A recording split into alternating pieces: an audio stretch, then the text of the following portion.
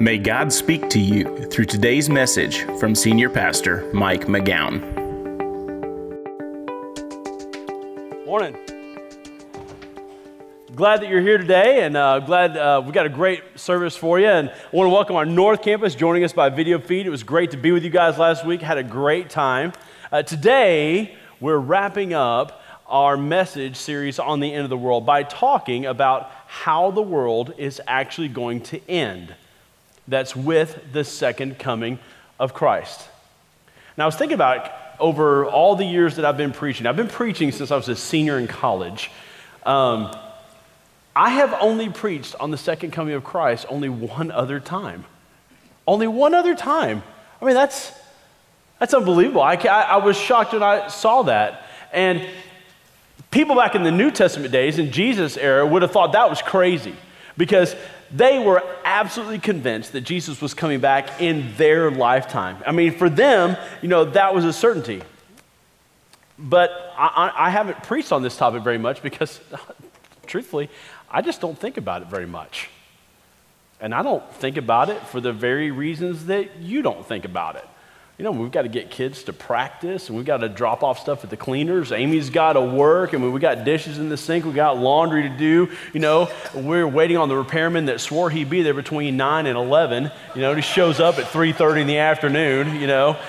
I mean, life is busy, and it just doesn't seem that Jesus is coming back this week. So, we got stuff to do. It's true. And if I do talk about the second coming, it's usually like, well, that'll happen before Jesus comes back. Or I'll say something like, well, looks like I'll be doing this till Jesus comes back. Or, honey, I promise, I'll get it done before Jesus comes back. Something like that. But rarely do I talk about the second coming the way the Bible describes it. And the truth is, few of us do. But that doesn't mean it's not going to happen. And it doesn't mean that it might not happen in our lifetime. Like we talked about the signs last week, it very well could happen in our lifetime, especially, in our, modern, world is shrinking technology age, environment in which we live. But if we don't talk about the second coming, if we don't have a clear understanding of what is going to happen at the end of the world, one of two things is going to be true about each of us. The first thing that might be true is that we would be unprepared for that day when Christ comes. We would find ourselves unprepared because the truth is we get so wrapped up in the hustle and bustle of all of our obligations and getting through the week or just, getting through the season and, all of our comings and goings with all of the things that we are involved in that, we just never get around to making sure that our spiritual lives are in order. And that's something that, we always meant to do or something that we always intended to do, something that we always thought we'd have time to get around to later. But the truth is, later never comes. And when Jesus comes back, or when we exit this life, it becomes too late to fix that.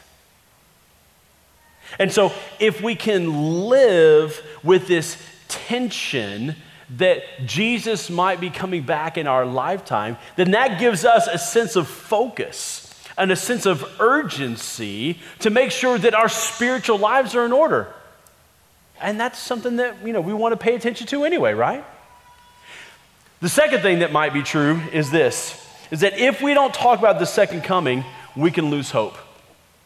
And we can lose hope because the truth is there's some things that happen in our world that can cause us to lose hope. Death of a child.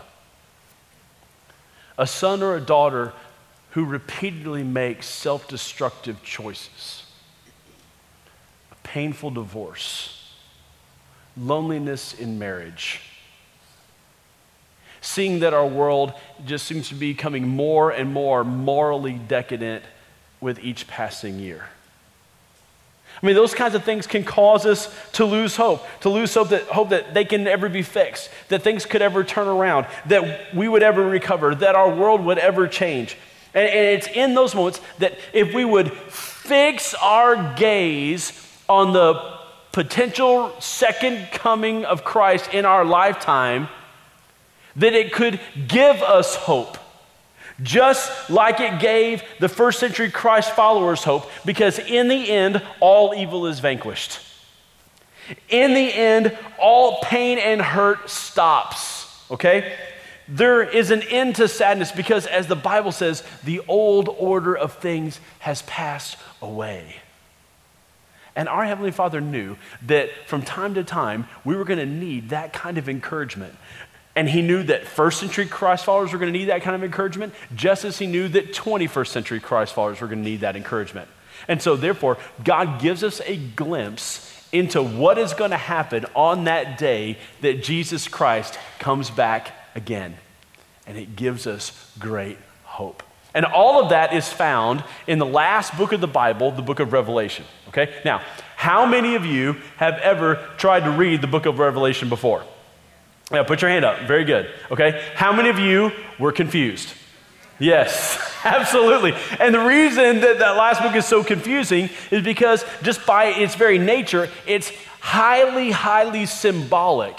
And it's not like it comes with an answer key where you know what everything means. It doesn't. So it's difficult to read. And today, while I don't have time to explain everything in the book of Revelation, by the time we get to the end of the day, there definitely will be some things that will be much clearer. So what is it going to look like on the day that Jesus Christ comes again? Well, here is what the world, go ahead and pull out your message notes so you can follow along. Here is what the world will see on the day that Jesus Christ comes back. It's found in Revelation chapter 19, beginning in verse 11. The Bible says this: I saw heaven standing open, and there before me was a white horse, whose rider is called Faithful and True. Okay, now that's a reference to Jesus, talking about Christ there.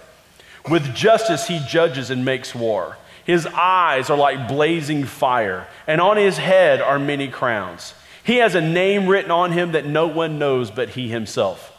He's dressed in a robe dipped in blood, and his name is the Word of God. The armies of heaven were following him, riding on white horses and dressed in fine linen, white and clean. Out of his mouth comes a sharp sword with which to strike down the nations. He will rule them with an iron scepter. He treads the winepress of the fury of the wrath of God Almighty. On his robe and on his thigh he has this name written: King of Kings and Lord of Lords. Man, that is going to be one awesome day. Now, the question for us becomes, how does that day when Jesus comes back affect our lives today?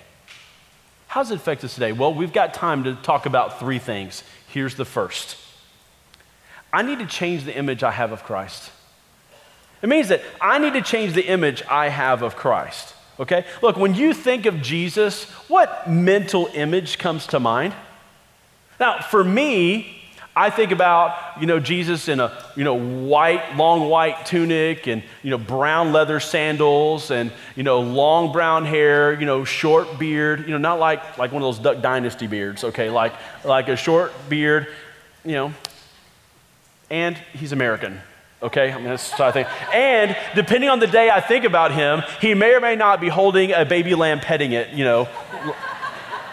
I'm just saying, that's the image I have. And the truth is, you probably have an image that's somewhat similar to that. And the truth is, when Jesus came the first time, he was born as a carpenter's son. He grew up in a little small town of Nazareth by the Sea of Galilee, and he probably looked a lot like that. But that's not who he is.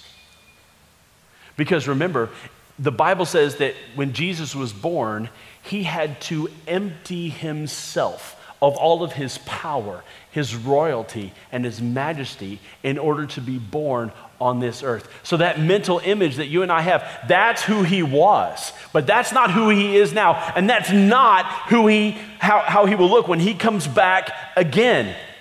So we have to develop an accurate picture of who he is, because what we have in our minds was accurate for the first time, but it is totally inaccurate for who he is now and how he will come back again. So here's what I've done. I've expanded the verses for you, the same ones we just read. I've expanded them so that you can write some notes above and below some of the verses as we go through it again, and I will explain some of the symbolism to you, okay? So, let's look at who Jesus really is and how he will come back. Same set of verses, verse 11. I saw heaven standing open, and there before me was a white horse. Okay, now this imagery is of a battle horse, all right? And the reason the horse is white is because it symbolizes victory. Because Jesus is coming back as a conqueror, okay? Not as one who has the potential to conquer, but one whose victory is certain, all right? Whose rider is called Faithful and True. He's faithful to fulfill his promise to come back again. And it means that he is true and just in all of his ways. It says, with justice he judges and makes war. His eyes are like blazing fire, okay? That means that he sees everything and nothing is hidden from the penetrating gaze of Christ. And on his head are many crowns, okay? The crowns symbolize that he has authority over all of the kings, prime ministers, presidents, whatever kind of titles you want to use. He's got authority over every nation on this earth. It says, he has a name written on him that no one knows but he himself. Okay, you know what that's a reference to? Yeah, I don't either, because the Bible says that only Jesus knows it. Like we don't know what that is. And we don't even know why it's a secret. Okay, but I'm just saying this is what it says. Okay, next, verse 13. He's dressed in a robe dipped in blood, and his name is the Word of God. Okay, now look, that's not his secret name that we just talked about. That's a reference to what Jesus is called in John chapter 1. So that there's no confusion that we're talking about Jesus Christ here. Okay, now, the part where his robe is dipped in blood, I used to think that was a reference to the fact that, Jesus shed his blood on the cross. Not true. That's not what this is referring to. It's referring to the fact that blood is the blood of the foes that he will vanquish when he comes back again, signifying that he is a conqueror and no one and nothing could stand against him. That's what he's talking about. And how will he be victorious over his enemies? By the word of God with which he will judge every nation. That's what it's saying. Verse 14, the armies of heaven were following him, riding on white horses, dressed in fine linen, white and clean. You see, this is how Jesus really is, and how he will appear when he comes back. And sometimes when we pray, we just have in our minds this image of this, poor peasant Jesus who just barely has enough power to attract giggling children around him and calm farm animals. That's what we think about. And hopefully he would be able to, have enough power to answer our prayer as long as it's not something too terribly big. No! That's not Jesus at all. I'm telling you, we need to change our image that we have to reflect what the Bible says Jesus really is now. Not who he was, but who he is. And who he is a powerful warrior whose victory is certain, so powerful that even the combined superpower nations of the world would have no hope of prevailing against him. So can he answer your prayer about your child or your health or your job or your career or your finances or your whatever? Absolutely he can.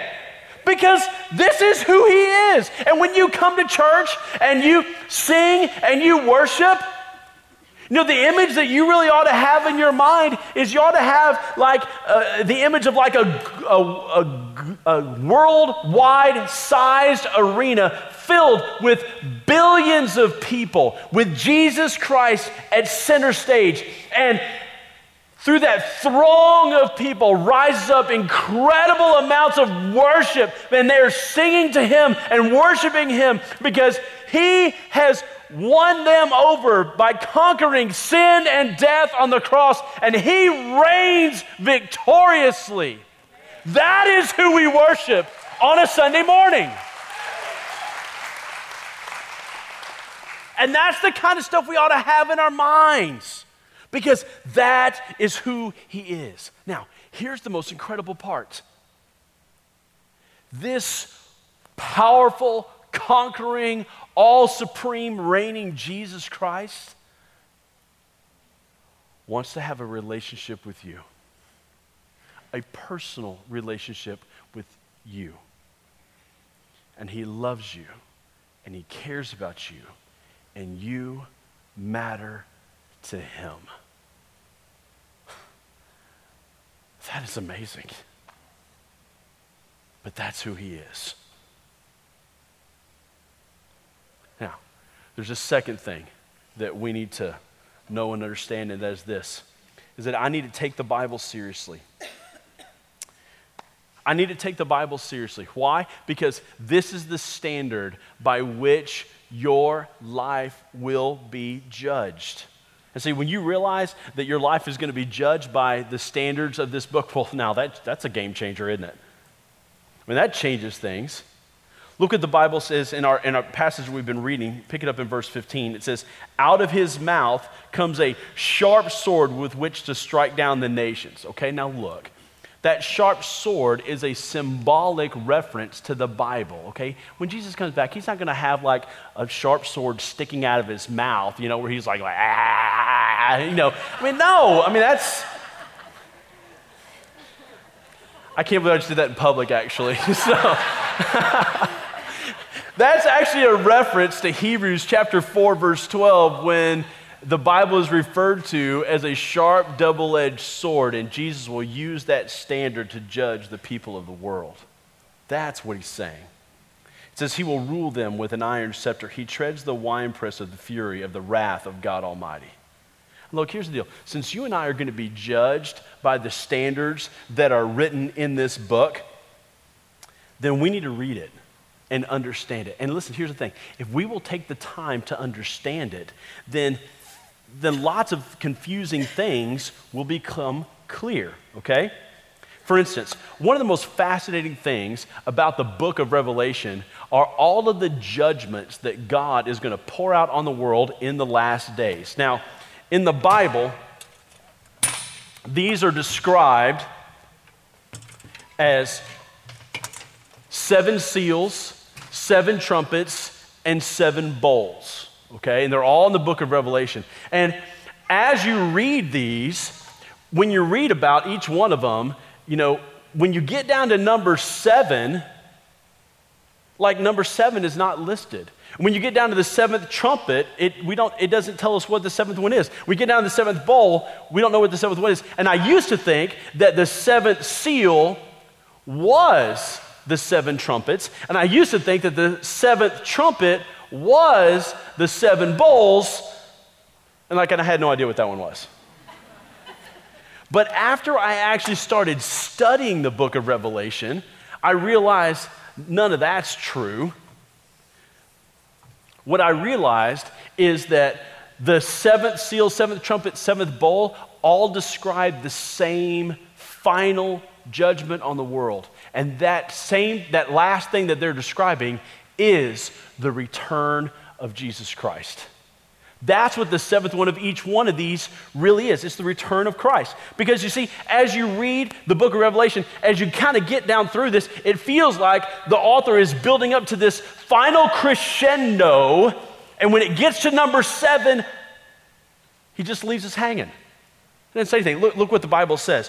In Revelation chapter 8:1, it says, when he opened the 7th seal, there was silence in heaven for about half an hour. And then the Bible says nothing.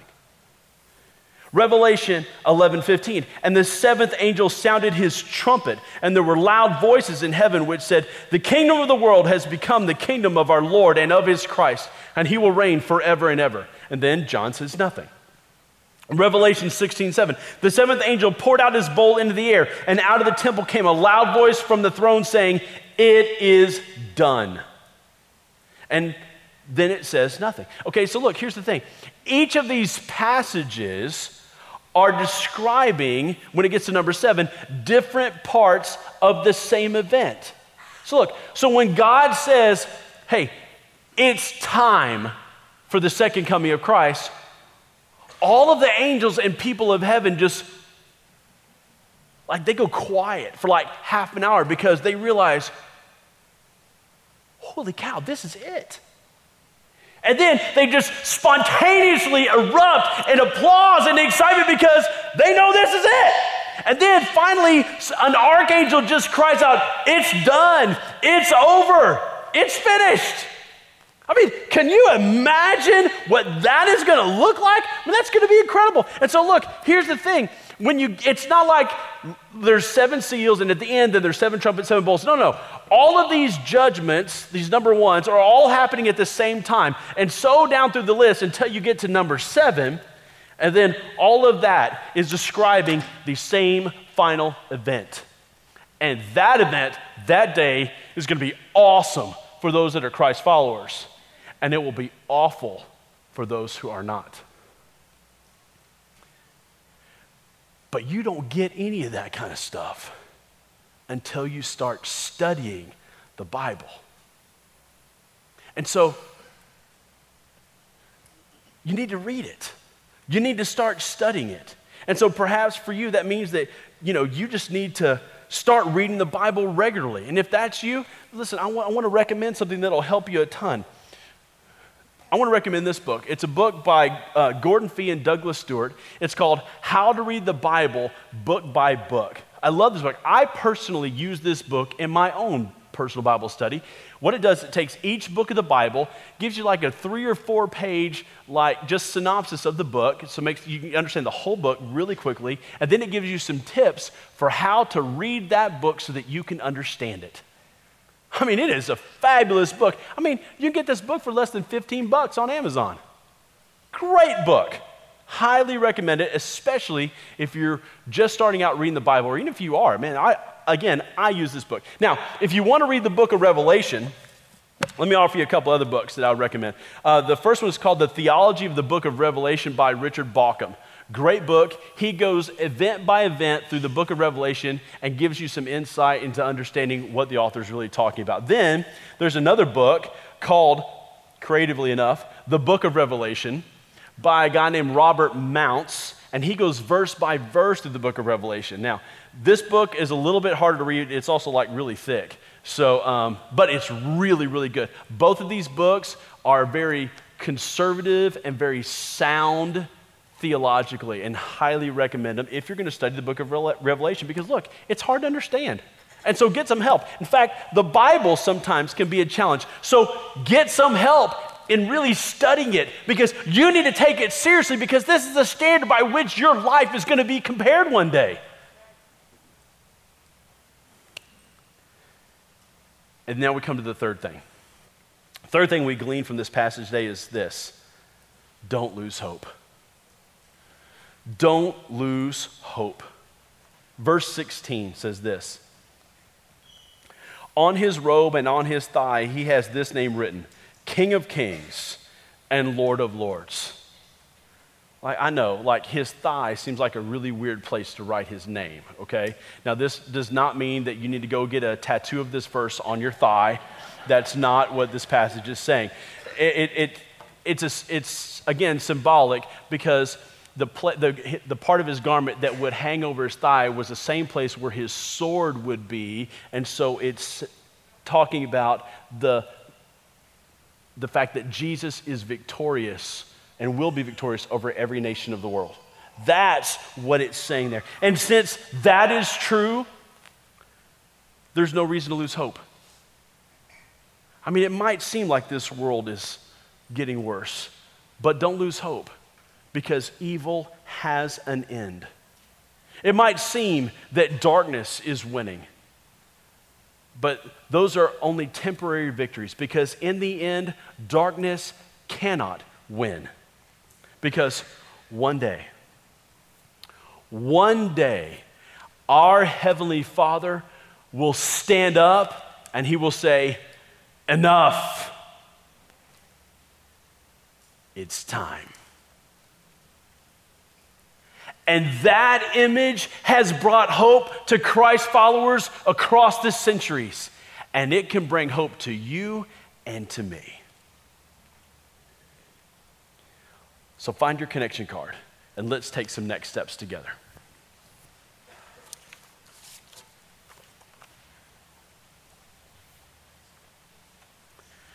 Perhaps it's this first next step. I commit to change the image of Jesus in my mind to reflect more of who he is than who he was.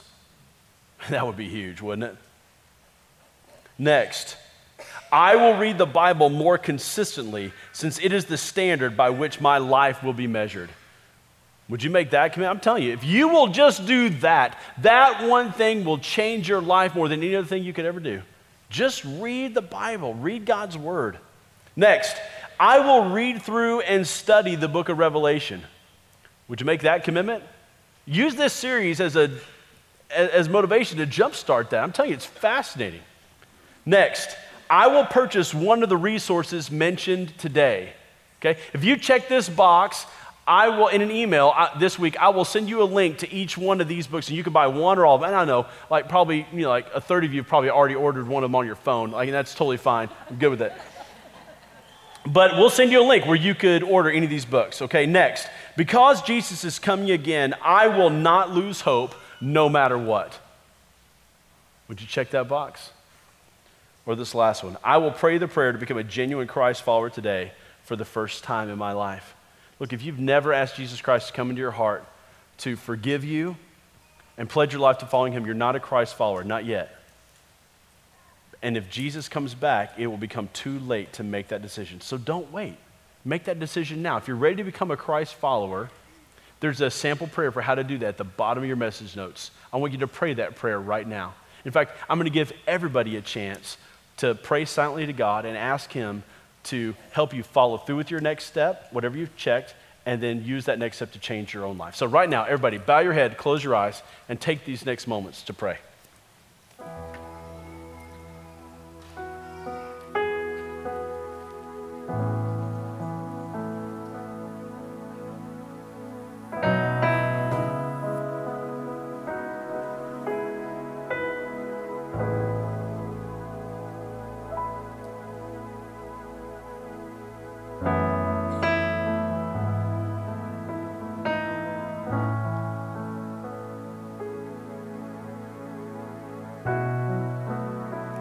Father, I want to thank you for your goodness to us. Thank you for making it so clear about how Jesus is going to come back and how motivating and inspiring and how amazing and awesome that it's going to be. And I'm asking you to help us have that image in our minds when we pray and when we worship and we sing to you. And Father, I also want to say thank you for sending Jesus the first time. Because without that, there would be no hope for any of us. And so I ask that you would help us to live as people prepared, to live as people who always have hope, to live as people who have the end in mind. And I ask you to do all of this in the powerful, majestic, victorious name of Jesus Christ. Amen. Thank you for taking the time to listen to this message. For more information about Parkway Fellowship, find us online at parkwayfellowship.com or facebook.com/Parkway Fellowship. You can also download our mobile app for access to the most recent messages, video content, and much more. It is available both in the Apple App Store and Android's Google Play.